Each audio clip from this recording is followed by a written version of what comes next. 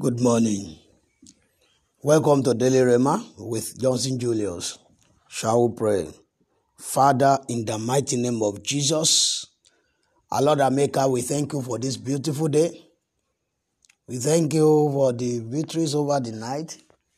Thank you for the gift of life. Thank you for all the blessings and the benefits attached to life itself. Dear God, be thou exalted in the name of Jesus. Our Lord and Maker, we come before the throne of grace, having nothing to hide away from you this day, Lord. We confess every of our wrongdoings, every of our shortcomings and iniquities before you. Dear God, please have mercy, forgive us in the name of Jesus. Let the blood of atonement, the blood of Jesus, atone for us, and let the efficacy of the blood cleanse us now, spirit, soul, and body, and make us whole in the name of Jesus. Lord Jesus, Holy Spirit divine, we apply for grace and capacity to please you this beautiful day. Even as we set out on our daily endeavors, Father, please go ahead of us. Lead us, guide us, protect us away from every form of evil, and keep us away from all temptations. Bless and prosper all our undertakings that are not in conflict with your will for us these days. Father, glorify your name in the name of Jesus. Thank you, dear God, for in Jesus, the most prosperous name, we have prayed. Amen, amen, amen, fire. God bless you. Please join me in the book of 1 John. Join me in the book of 1 John, chapter number 2, as we have been reading. 1 John, chapter 2. Then we are to read from the verse 15 to verse 17, as we have been reading. Love not the world, neither the things that are in the world. If any man love the world, the love of the Father is not in him. For all that is in the world, the lust of the flesh, and the lust of the eyes, and the pride of life, is not of the Father, but of the world. And the world passeth away, and the lust thereof, but he that doeth the will of God shall abide forever. Praise the Lord. Hallelujah. We are on the categories of sins. We have been talking on the categories of sins. And by God's special grace, we've talked about the first categories. The first category, which is the lust of the flesh. And day before yesterday and yesterday as well, I have talked about the second category, which is the lust of the eyes. What the eye sees that entices us to sin against God. And yesterday I mentioned few points of way out. I mentioned few points on way out of it, the way out of the lust of the eyes. Does that mean that we cannot see anything? We cannot look at the beautiful things? We cannot look at, as a man, we cannot look at the beautiful woman and appreciate the beauty of God in our life? Oh no, that is not. But looking, and at the same time, there are looking and there are looking. There are lookings and there are lookings. So when you look, normal look, there is no crime in normal look. But when you look and lust, that is where the problem is. Look and at the same times, lust after. That is the reason why Job is a good example. 33 verse 1 said, I have made covenant with my eyes. So why should I even try to think upon, to think in my heart? That's what the book of Job is saying. When I look at a maiden, I will not now settle it in my heart to think on what I supposed not to think of at all. Which is saying that looking on it in its own is not a crime. No, looking on its own is not a crime at all. But when you now look and you move from ordinary looking now more deeper to the point that you now put it in your mind. That was that passage is seen in Job 31. Said, I made a covenant with my eyes. Why then should I think upon a maid? When you begin to think on how to get that maid, you are going overboard. Today we are going on the pride of life. Pride of life. When we are talking about, that is the third category. When we are talking about the pride of life, we are talking about the kind of the sinful activities we engage we are engaged in for excessive greatness, or for power. When you attain power, the pride that comes from what you have attained, what you have achieved, the pride. So we in the first category, we extensively as well discussed about the sin of pride. Under the first category, we discussed about the sin of pride. A good example concerning the pride of life is that in the Garden of Eden. Can you see? In the Garden of Eden. Let's see Genesis chapter 3, probably verse 6 alone. Let's see.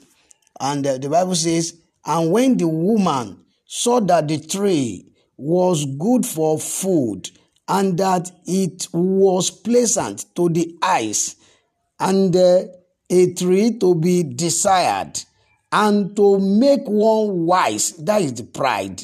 God has given them wisdom unknown to them before. Adam named everything without going to any school. So the wisdom is seated in them already. They were God. They were gods rather. Everything that make God has deposited it in them. Everything that God has that make him God over the heavens and earth, God has deposited it in them. And that is the reason why he wants them to be representing him here on earth. He wants them to be representing him here on earth because God has given them what it takes to represent him here on earth. So, but the devil wasn't pleased with this, and they are looking for a way to dethrone them from the throne of glory that God have put to them. So he had to lure them into this. And the woman now see, when he saw it finish. After he saw it, then he now say, then he want to be wise. Pride. You want to do something. You want to say something. Okay, maybe when God come around in the cool of the day, she want to surprise God. She want to surprise God. Say, God will not be so surprised. The God that created Psalm 94. He that created the eyes that we not see. He that created the knowledge we not know. What can you now do with your own earthly knowledge that will be that much, that will be surprising to Almighty God? Is there anything? Absolutely no. There is nothing that you can get now that will be a surprise to the God of heavens and earth. any longer. No way. No way. So therefore, you should be content with whatever that you have now. Yes, whatever God is doing for you, give glory to God. The devil as well, in the book of Isaiah chapter 14, you can see pride of life. When you start reading from verse 12 through to verse 14, you will see what the devil did. Let's read, okay? Let's read. Isaiah chapter number 14. Isaiah chapter number 14. Then we read from verse 12. The Bible says, "How art thou fallen from heaven, O Lucifer, son of the morning? How art thou cut down to the ground, which didst weaken the nations? For thou hast said in thy heart," can you see? Pride of life. Listen to this verse 13. "For thou hast said in thy heart, I will ascend into heaven. I will exalt my throne above the stars of God." Can you see? "I will sit also upon the mount of the congregation in the side of the north." I remember when I was talking on the origin of sin, I explained that place a bit, that sitting in the side of the north, that in Psalm 75, the Bible says the promotion cometh not from the east, from the west, from the south. But he kept quiet from to mention the north, but he said the promotion cometh from that God is the Lord. It is the one that promote one, that bring one down and raise one up. It means the promotion comes from the north, because the northern place is the place of authority. Northern place is a place of authority. I remember telling you that when Christ shall come to this world, he will set up his throne in Zion. And Zion is in the northern part of Israel. Northern part of Israel. And he said he want to stay in that place. He want to achieve. He want to be higher than God. He want to subject God. He doesn't want to be the servant of God any longer.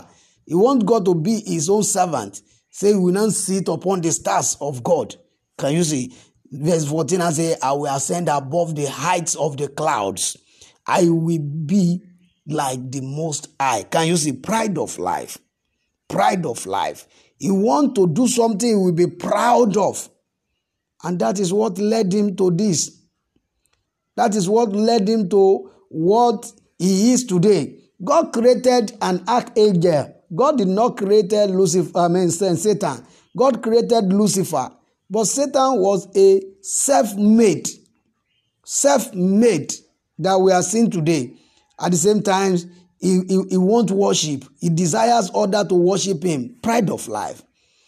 Pride of life. He desires others to worship him. When you take glory over everything, when you don't value others as important as you are, you value yourself more important than others, and you want to take glory for everything that happens around you without recognizing the contribution of others, then pride of life.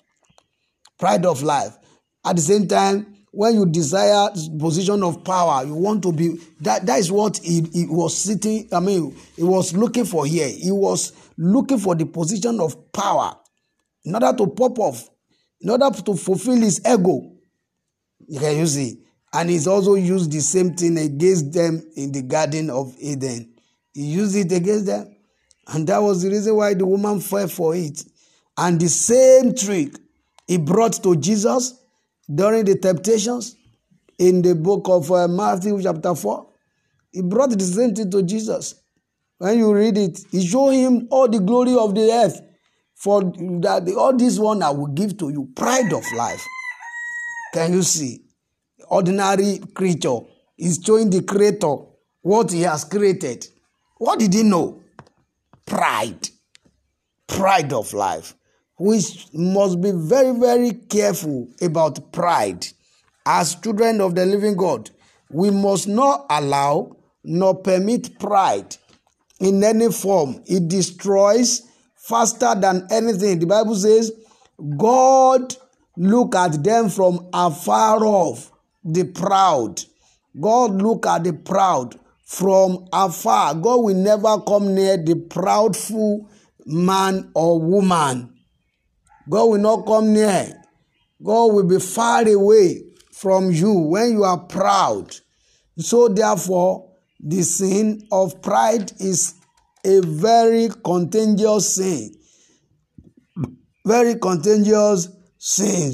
So I beseech you as a child of God. Whatever God is doing for you, whatever you achieve, I want you to glorify God. Glorify God, because it is God that has provided that thing.